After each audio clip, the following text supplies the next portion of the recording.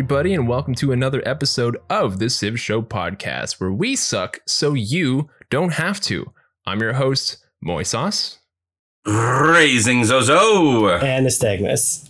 And we have a super exciting guest on this week. We have Andrew Johnson, not the 17th president of the United States, but instead the writer of Civilization, the author of Ghosts of the New City, Mekong Dreaming, and a wonderful human being. So welcome, Andrew Johnson, to the Civ Show podcast. Yay. Thanks very much. It's really wonderful to be on here. Thank you. So I kind of just want to start this conversation of what exactly does a writer of Civilization do? You're not like writing a story or writing a single player game. This is kind of like an open-ended game. So what does being a writer for Civilization mean? Right. So for Civ 6, basically any non-technical text that's in the game is something that I produced or I helped produce, especially since 2020. I joined Firaxis in 2020. So things before that I claim no responsibility over, although I did a fair degree of editing of previous stuff when I came on board. So Civilopedia is obviously a part of it, but it's not all of it, or even I would say the majority of it.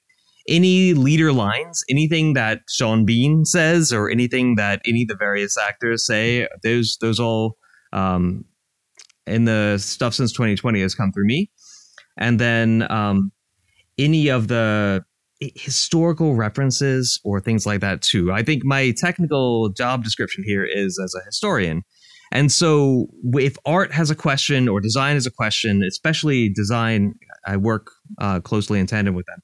But if they have questions about, does this feel like Vietnam, or does this feel like Sunjata Keita or something like that, we might have a long back and forth about those historical figures, and also how we can translate some of these moments of history into the game in a way that's fun. And that's kind of a common goal that we all have: accuracy on one hand, but also just enjoyability on the other.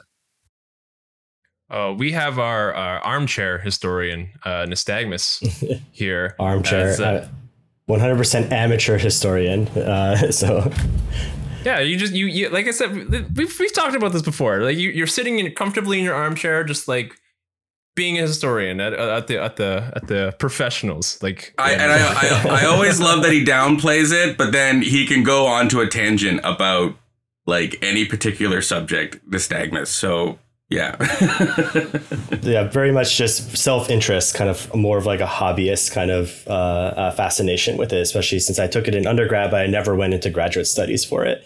And I'm interested to know, like the process to say we want to make a new leader pack for China, right? And kind of the process of like, from all the history that spans, how we narrow down the leaders that we want to use and what aspects are kind of set, because one aspect is it is still a game and we still want to have fun, right? And so I'm interested to see how involved you were in that process as well. And did they come up with the leaders and then you helped give the abilities that were more historically relevant, or were you also involved in the process of picking the leaders outright that were going to go into the pack? Oh yeah, I was involved in picking the leaders outright there. So that's a conversation, though. It's not. It's a conversation between the designers and myself.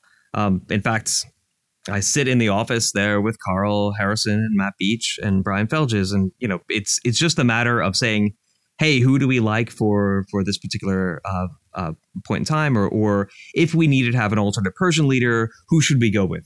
So to use Persia as an example, that was something that I kind of pushed hard for, is having Nader Shah coming in as an alternate Persian leader. Because when we talk about Persia, we are always reproducing the Herodotus kind of narrative of the Greek and Persian wars. And we've got Xerxes, the great and mighty, and Darius and Cyrus, and all of these figures. And Achaemenid Persia, that time period of Persia, is a significant, important place in time. But the history of Iran is long and persists until the present day. So there's a lot of other things that we can do. And having Nader Shah in there was a way to move that focus outside of simply looking at Achaemenid Persia, as Civ has done in its entire course. It's always either been, I'm not sure if we've got Darius, but Cyrus or Xerxes. It's always been one of the greats from Achaemenid history.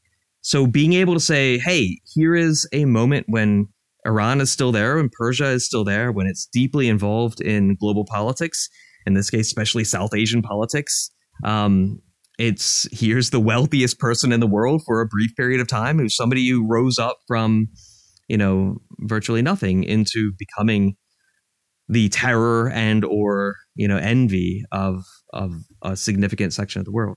So having that, being able to decide upon other lenses that I'd like to move the gaze to me allows you to see each of these places, each of these sibs, in a different way. It makes for a different feeling. If we think of Iran versus Persia, even though this is the same geographic area, the same and people are always changing and moving around, but the same people. So that's interesting to me. China also having an early Chinese leader like Qin Shi Huang, Yongle, for a later Ming kind of era of that could be either extremely not expansionist but outward looking. Yongle was very outward looking, but subsequent previous Ming emperors were very inward looking. So we've got that tension. And then Wu Zetian being between the two. The aspect that speaks to Wu Zetian is having a big personality. So the other leader here would be Ludwig. And I was very much opposed to having Ludwig. I didn't think he had this guy, his record of accomplishments are all half completed and half finished. And during his reign, we see Bavaria really subsumed into the German Empire. What is this guy? And Matt Beach, one of the designers, was telling me, he's like, no, we've got to have him in. We've got to have him in. And I started to write for him. And it was just so much fun. And thinking that really, I came around to having him be one of my favorite people in the Leader Pass, simply because of the personality. Yeah, Ludwig, as he's so interesting and so unique. Like to reiterate what the ability is wonders, even unfinished, receive a culture bonus from adjacent districts. So can you give me a sense of what exactly did he just leave unfinished? From what I understand, he built Liechtenstein, or I don't know how to pronounce that properly, but he built that castle. But what other things did he do there where it's like this needs to be his ability, where like he has unfinished things but he still benefits from it?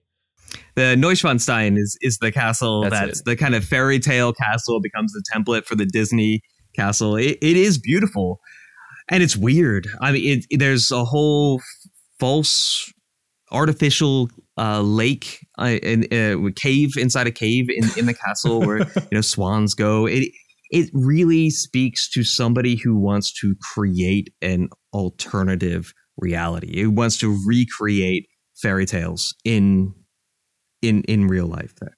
The others, he's got a kind of a replica of the palace at Versailles, which also speaks to his own kind of personality there. It's an era of absolutism. So it is an era where monarchs are still claiming absolute power, which is actually, we tend to think about an arc of history that goes from sort of authoritarianism into something more democratic, but that doesn't exist. And that, especially in that period of time, we have a waning of a lot of more decentered politics and a moving into centralized authoritarian states. It's only in some places that these things turn democratic, and other places that involves wars.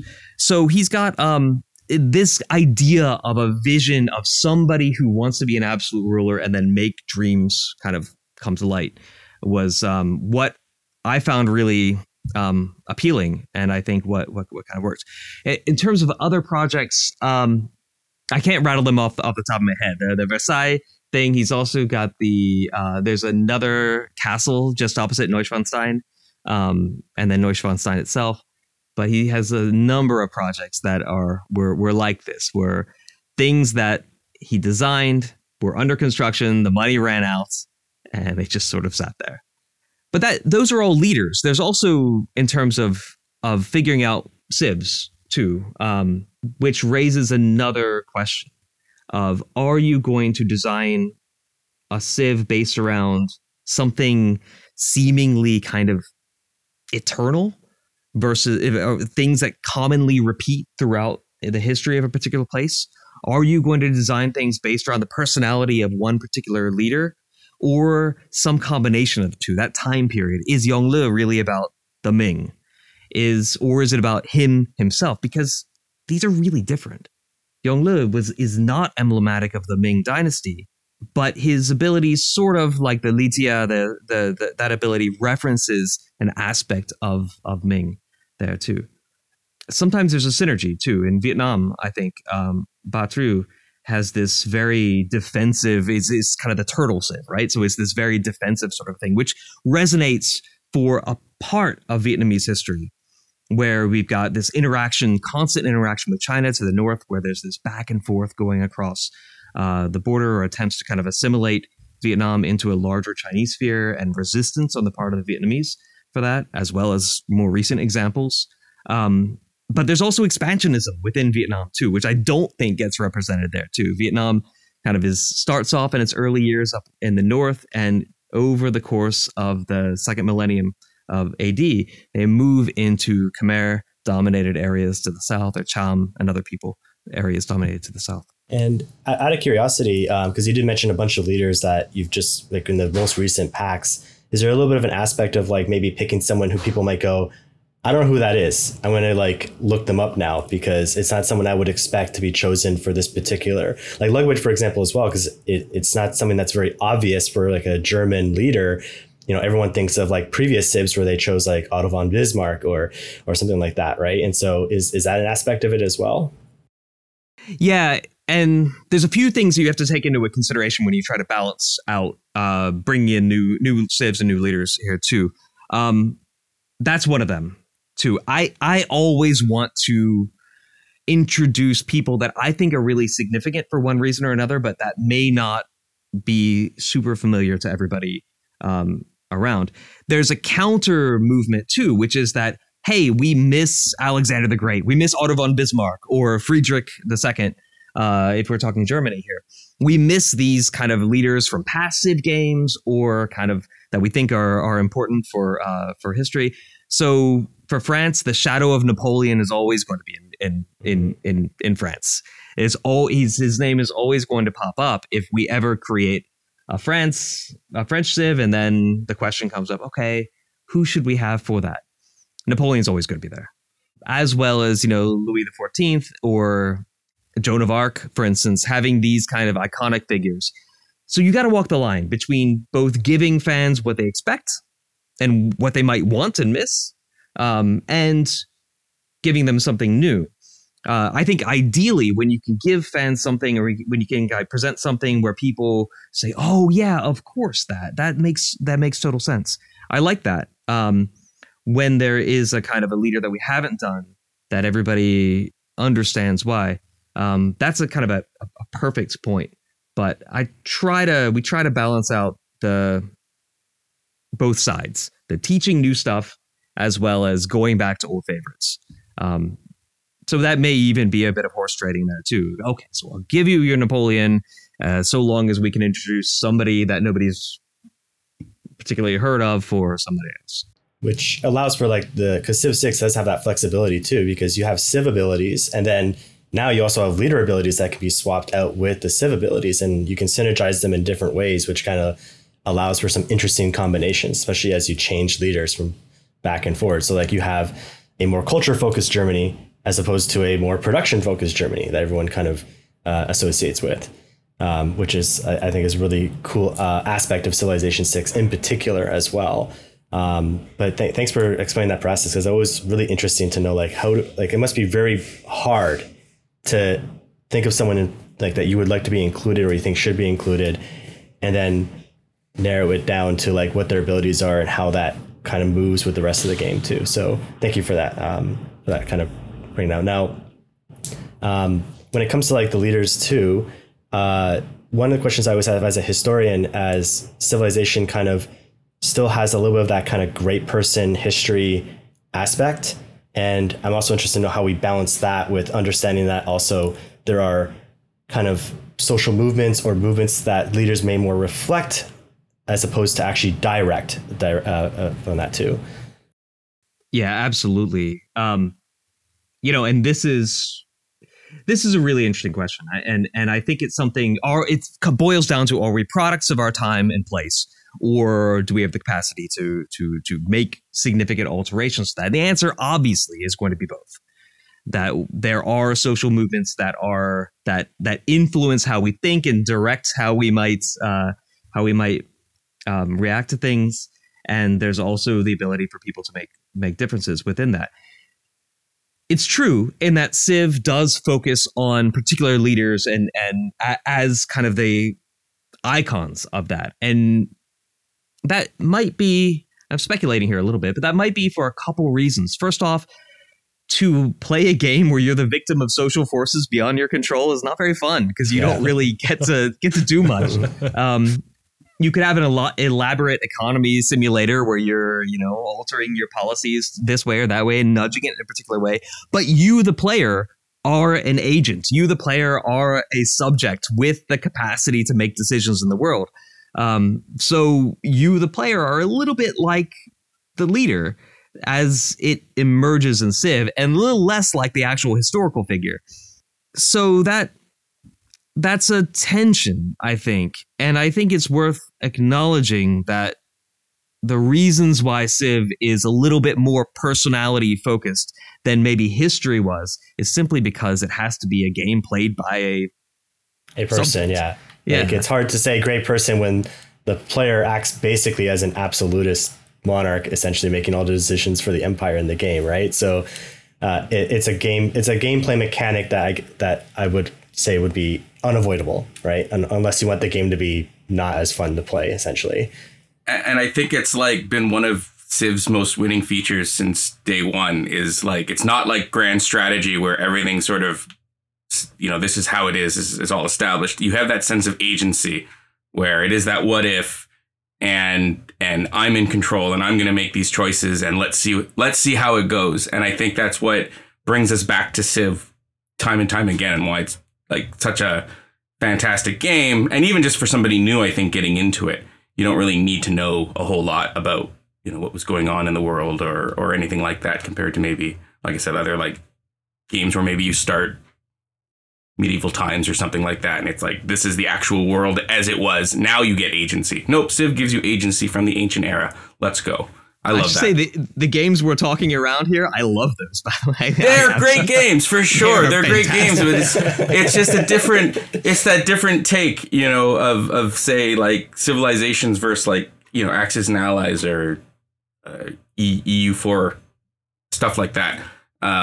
They're different, but they're both like historic strategy, and it's just a different spin on an amazing genre.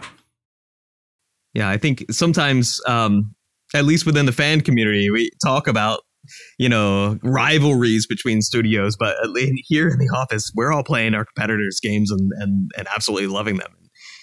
That's yeah. I'm interested to know if I know you talk about like you help and select the leaders. Have there been any kind of personal favorites that you have that maybe didn't quite make the cut into the game? Yeah, sure. And there's people don't make the cut for a few reasons. And most normally people don't make the cut because there simply isn't the time and budget to do everybody, right? That's ideally what we'd like to do. Other times there's a certain amount of political controversy that might come up, and we can talk a little bit about that. I think when there's a leader that may be significant, but there's concerns, usually the question that I ask myself is, how far does this leader's shadow extend into the present?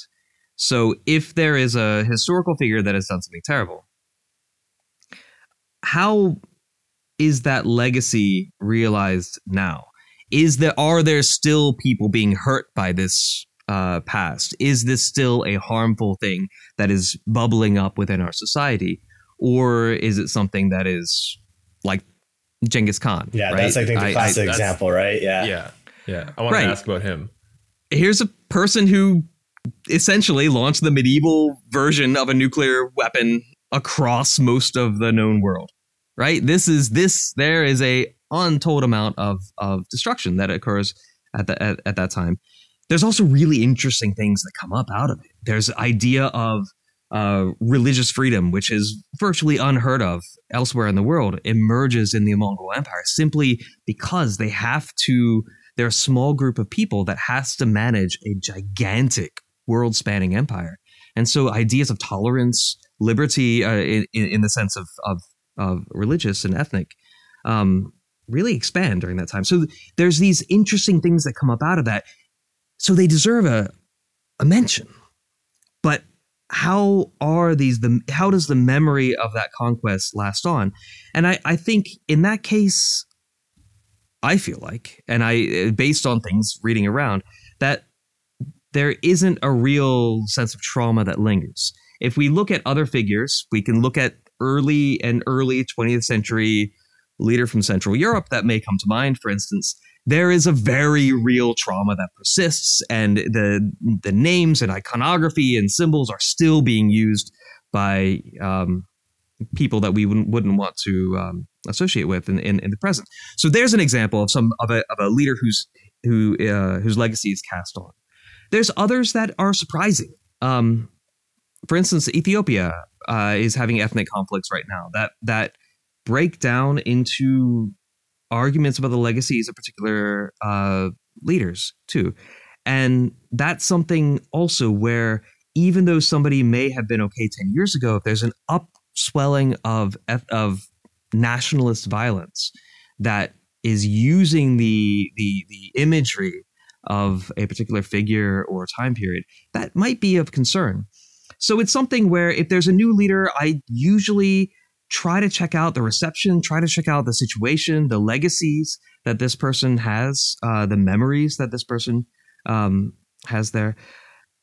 So that raises a couple, that would raise red flags for particular leaders, maybe have them not be in the game. And then in terms of people who I wanted to have in, but maybe, weren't in there for time or budget considerations. I'm a historian. My PhD is in cultural anthropology, focus on Southeast Asian history.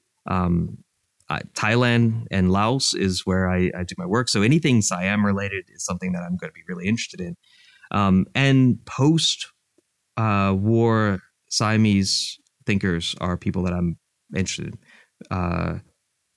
There's a politician who tried to kind of steer Thailand into a more democratic entity around the end of World War II. And who kind of got sabotaged and shunted off and moved around and ended up going to London and feeding the Allies information about Axis troop movements from an Axis country, which is kind of an interesting double agent role there. That would be one thing that I'd be interested in, but I'm always interested in indigenous groups as well too, or groups that would have a radically different kind of settlement construction pattern. Having nomadic groups would be really interesting to me, but in the way the district system works and the way the Civ 6 works is questionable. The Sea People, for instance, that would be awesome to have a. That was actually going to segue into that a little bit too, about when you do choose another Civ that's from such a long time ago, that our knowledge or understanding of them is fragmentary at best. Because like you mentioned, the Sea People, like the collapse of the Bronze Age, we don't know very much about them at all, really, other than just what other people have written about them. And mostly from, if I remember correctly, from Egypt, because they're the only civilization that actually survived the collapse. Most of the other ones didn't. And then there's also the aspect of what other calamities happened at that time that also contributed to the collapse. We don't really know all of the pieces of the puzzle to that. And so, especially I think the one civilization in the game that's probably around that time is Babylon. And how we decide what Babylon's abilities are based on what we know about Hammurabi and their kingdoms. Yeah. So there's a few things there. I think having a spotty historical record is both a challenge as well as something that is a little bit liberating too. And that first off, you have to decide where you're going to go with this.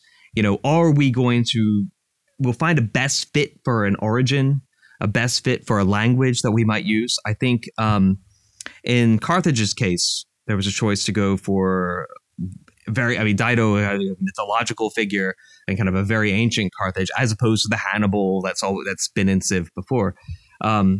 So that involved a little bit of cobbling together different kinds of features, especially picking a language. Sometimes it's extremely hard to find even ancient versions of modern languages. Batru, for instance, in Vietnamese is speaking a much more modern dialect than she would have. But if there are some languages that are simply gone or obscure, or we don't really know where to go, so we try to find a best fit if that's the case. And if we were to do the Sea People or something like this, we would really have to try to figure out, okay, the history may be unclear here, but what exactly is the story we're going to make? Because we have to make a story. Are these, Sicilian-based groups, as some records are they based out of somewhere else? And we need to find something to base that into. And then we can take those foreign sources, the Egyptian sources in that case, and come up with kinds of abilities or ideas based upon what others have written about them. It's always a challenge, but it also means that you're not going to have a Ministry of Culture from a particular country coming to you and saying, hey, you have represented, our history terribly wrong. So it's a challenge, but also an opportunity, I think. I guess just before we move on to another, troubling thing is when you're including indigenous or you're including, Americas, like South and North American civilizations. Is there like a conflict where the civilization technology tree, I think, is very Eurasian focused, like it's very much or even Western focused, like getting to gunpowder and all that stuff, like these technologies just didn't exist in some of the civilizations, or the way that they looked at technology was very different from. So if you heard, like, the Cree historically would have looked at technology very, very differently than, say, the Europeans did. And not to say that either one, was better or worse or whatever, but they had a very different take on it. Do you, like, does that cause any conflict, that idea that, like, I guess it's, you give them a seat at the table, you give these civilizations a seat at the table, but at the same time, they're utilizing, like, technologies and governments that, like, they never would have, and they themselves doesn't seem like they're bringing. Does that make sense where I'm going with that? Yeah, that absolutely makes sense. And that's something I think about a lot as well. I think some of the policy cards and things like that came out around New Frontiers Pass, I really tried to make an effort to bring in non-European stuff. And with my own background working in Southeast Asian political organizations, that's something that I could pull from there. But you're absolutely right in that they have a seat at the table, but whose table is it, right? The what is the direction of the course of meal that's on there? I don't know if that makes sense, but right. But there is a certain idea about how things pan out historically. And I think that is a interesting issue from the very beginning, right? Horsemen. What is an Inca horseman? The horses are not indigenous to the New World. So already we've lost cavalry. We've lost a major major unit class there too. It's changing the structure of the game. So the question here is one where I guess really two questions. And one is the boring question of art budgets and time, design time and art time. Do we want to make a whole squadron of llama riding, Incan cavalry? Do we have the budget to imagine out alternate tech trees? Do we have and what tech trees would those be? Would there be an North American tech tree? Would there be a South American tech tree, a Central American tech tree? Would there be alternate tech trees for other places. And then also that runs us right into the alt history question too. How much do we imagine is different? Do we imagine, if we run Aztec history way out, are we elaborating on the use of obsidian and making hyper sharp, but fragile weapons and surgical implements and all kinds of things like this? How much do we do there? And then how much does that change the game from being a really history focused thing into being an alt history focused thing? Personally, I think that's really exciting. I think that's a really cool idea. Practically, you immediately run into enormous questions of we have to essentially design a new game that is based around an alternate tech tree, alternate units, alternate sciences or civics and things like this for each branch you want to put into that. So it's a challenge. I think it's a really interesting and exciting challenge, but I feel like to expand things out that much further, it becomes a multiverse problem. It becomes a everything is possible at once problem. And you still have to, it has to feel like Civ, right? And it's why we love Civ 1 to Civ 6. It's why we love them all. We might just kind of feel like it. chalk it up that this is the limitation to gamifying history, right? Like in order to make the game playable, the check tree needs to be hierarchical, kind of. It's hard to make it not so, and not make it infinitely complicated to where people just get overwhelmed and kind of disengage, right? And so kind of like we can play the game with that limitation in mind that, it is, it's trying to introduce us to these different leaders, civilizations, but understanding it's still a game that we need to play to have fun as well. And tune that with that in mind as well. I do think it's exciting to think about like these alt history things as well. That's really cool. But I do agree with your assertion that it's really complicated to do that for a game like this. Especially if you have 36, 32 different tech trees, that's a lot of work and integration for like the design team and for the programmers, right? So. And art as well. You've got all kinds of artists who are now having to design a domesticated whale-based, Polynesian naval system with that is throwing shark-toothed,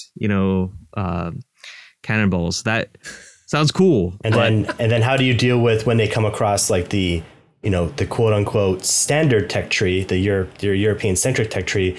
Do you make it so that they're equivalent to say like the privateer or the frigate, or is there like a buff or a nerf to like each of these different abilities? And I can just see it turning into like you said, multiverse, where like if everything is possible, then it just infinitely becomes complicated.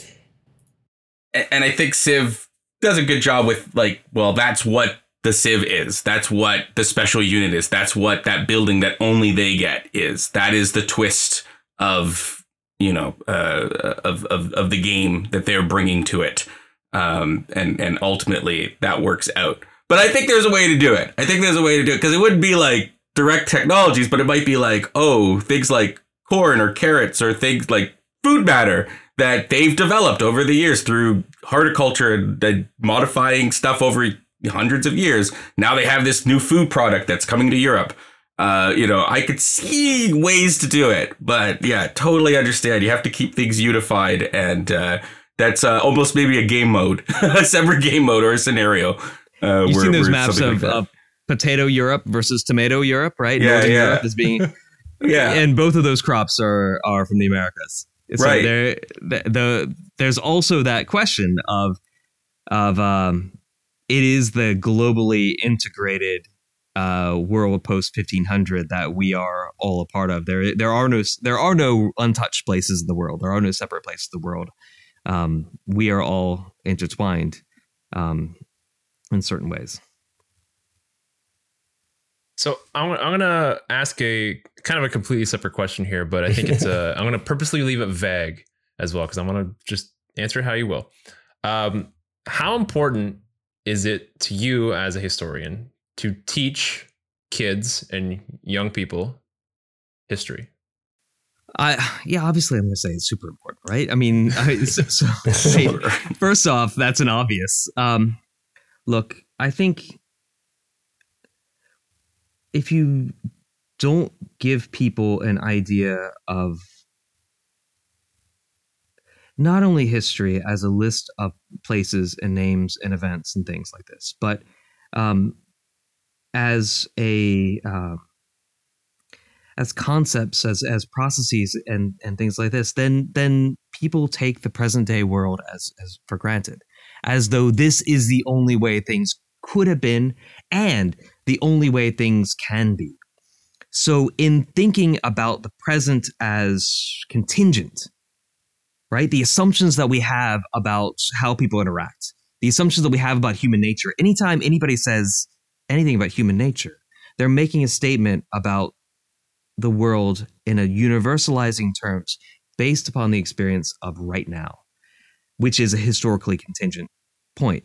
I think in my writing, I draw a lot on, it's a Buddhist philosopher, Nagarjuna from the 5th century, who talks about dependent arising, right? So nothing exists within itself. Everything exists based upon other things that compose it or have made up it or kind of contribute to it. So you can't break things down into any essence anywhere. And I think when we start thinking about when we don't take history into account, we come to think of things as essentially natural, as they should be.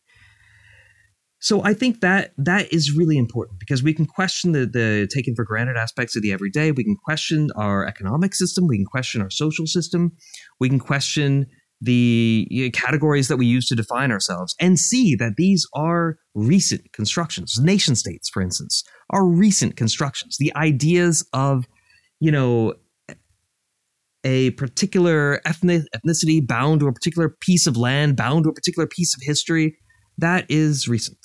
So having these kinds of ideas allows us to both know what we're getting into when we seek to reshape the world, but also avoid making grand statements about the way things are, assuming that's the way things should be or have to be. So I think not teaching history, or rather teaching history, allows us to be revolutionary in multiple different ways. Whether or not we're talking simply about creating something new or imagining a new, technology or way of being, it allows us to do that. And I think that's why it's really important. And that's also why I'm a big fan of kind of a liberal arts education, kind of a broader education, because if we teach everybody a technical skill to get a job, what are we teaching? We're not really teaching people. We're teaching cogs we're teaching people to be workers and not to be kind of citizens. So I feel very strongly about teaching, whether or not you want to call it history or anthropology or sociology or literature or something like that. I believe in teaching these kinds of disciplines. The reason I asked that is because I don't know if this is true anymore, but I remember a rumor a long time ago where they were trying to cut some curriculum from schools. And it got brought up that if we had to cut one, it would be history, right? And you bring up a good point. If we're teaching rather like technical skills, right? You're kind of teaching a cog, and I kind of want to dive into it a little bit deeper. But so, what do you mean by we're not teaching citizens? But if you're not teaching history, anthropology, sociology, literature, what do you mean by that? So okay, and I would include chemistry and biology in these things as well. So all right, let's say you imagine the purpose of a school is to produce graduates who can get good jobs and make good money. That's okay. I mean, that's all right.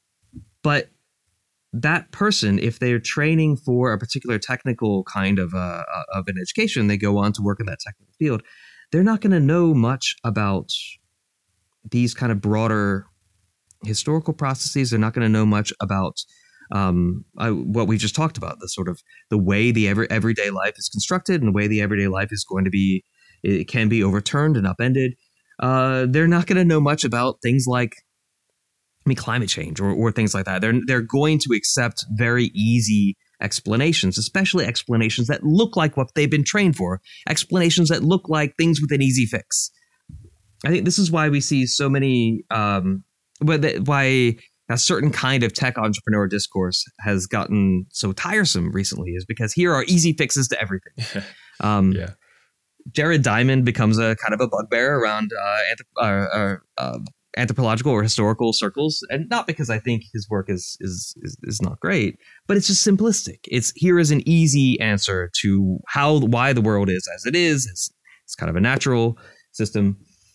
So I think avoiding easy answers and being able to deal with complexity is important, and teaching that allows us to develop those skills, so that if our world gets hit with a broadside, if your life gets hit with a broadside, there's an AI revolution in your industry and suddenly everything you have studied for doesn't work anymore.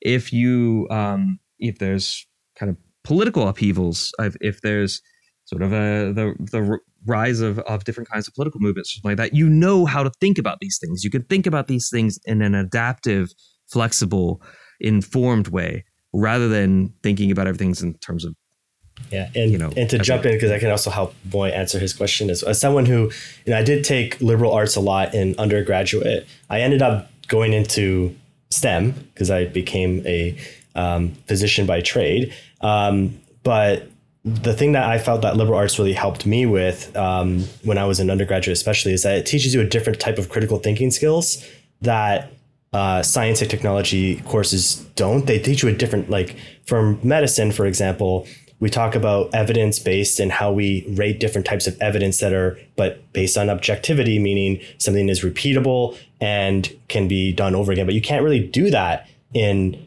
history, right? You can't really repeat experiments in history to get like what the quote unquote truth is, right? History is usually interwoven with different narratives that you have to weigh from different writers and what they're trying to say, right? So it's a different type of expansive critical thinking that allows, and they've done studies on this too, about media literacy, and people who have liberal arts degrees is just higher than people who have simply science degrees.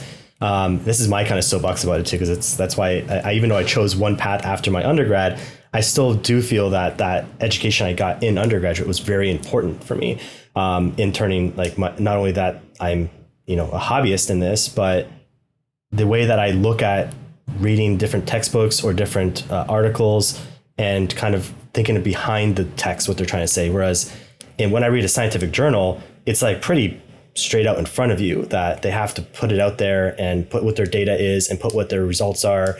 And it's pretty, you can still, obviously fudge numbers and statistics, but it's a lot more, it's a different type of rigor that happens in those fields than versus a historical field, for example, especially when you can draw different conclusions from the exact same amount of evidence in history as well. Like you find a writing from a long time ago about like a code of laws, right? And then you can draw broad narratives on how a society was based on that, but you may or may not be correct, right? And so that's I don't know if I'm off base or not, but that's kind of like the way I would view it as well, for the importance of a liberal arts degree in history specifically as well.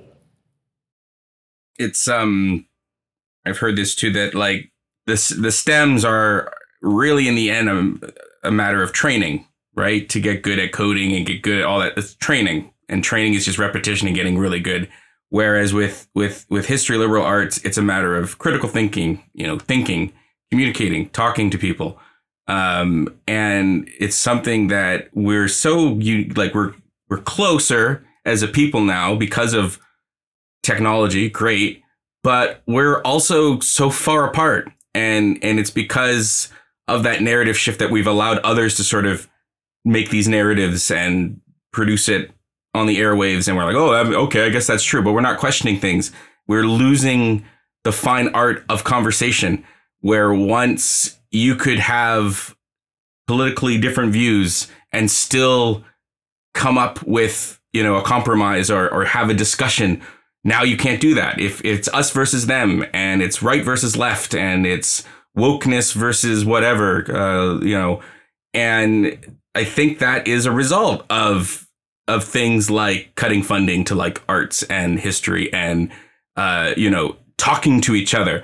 Anecdotally, I used to run like a customer service certification, and the hardest part the students had is I had a communication piece where they had to sustain a 1-minute conversation with another student and then remember what they talked about and tell us about it and reflect on it. And it was so hard for them to do. And it seems like, it was a challenge because we're so, we're distracted and we're not talking to, or we're not listening to each other. I think we're connected, but we're not connected through that empathy that we used to have when we were a smaller community, or where you knew everybody and you talked to your neighbor and you talked to people because you had to, where you had to like call a friend on the phone to talk to them. Now we text, and so much communication is lost when we just use language like texting back and forth. Like, human communications, like 90% of it's not language, right? It's the body language and the tone and all of this stuff that gets completely lost. I don't know. It's troubling, but then we can also be aware of it and do things to encourage communication, or just like this, a history game. Kind of put into that, as you said, that it's troubling. But if you also have a knowledge of history, you understand that societies and people, and they go through challenges all the time. Yeah. And how we respond to those challenges is we can mold that a little bit too, right? So we don't become too into a doomer spiral a little bit about like how things are going. But dehumanization is a large part of this as well. When we stop seeing our other people as, we may take exception to ideas and be able to challenge ideas and things like that. But at a point in discourse where immediately another person is absolutely bad, then we're not actually listening to ideas. We may listen to ideas and then decide that they're bad. That's fine. But that first step is also it shows a fear of analysis, a fear of thinking through things. I think that's important. And one thing I've taught now for, I think, 12 years is ethnographic fieldwork methods. Basically is qualitative research with other people. And so sitting down and talking with people, having conversations with people, oftentimes who are very different from your own class background, your own national background at times, sometimes not. But being able to build rapport with people who are very different, and that, and then analyze that data. Of course, the analysis is also important. Why is this? What does this have to say to a larger society or a larger community? And it's always a challenge, especially as an increasing challenge with students who are anxious about talking with people outside of their class backgrounds, for instance. Or most recently I was teaching in India too, but outside of their sort of kind of personal network backgrounds, that becomes a real important skill to teach, but an increasingly difficult one. Andrew, it's been an absolute pleasure to have you on our podcast. Is there anything you want to say, any shout outs you want to do, anything you want to promote at the end of this? So let's see. I'm not only, a games historian here. I've got my own academic work. If you happen to be an academic out there listening to this thing, cite me. If not, that's okay. These things don't deal with currency, and it's not a real extra traffic's not going to help me out. But if you're writing about the Mekong, read my work. If not, that's fine. That's about it. Thanks. Thank you, Andrew. Thank you so much. Thank you so much. Thanks.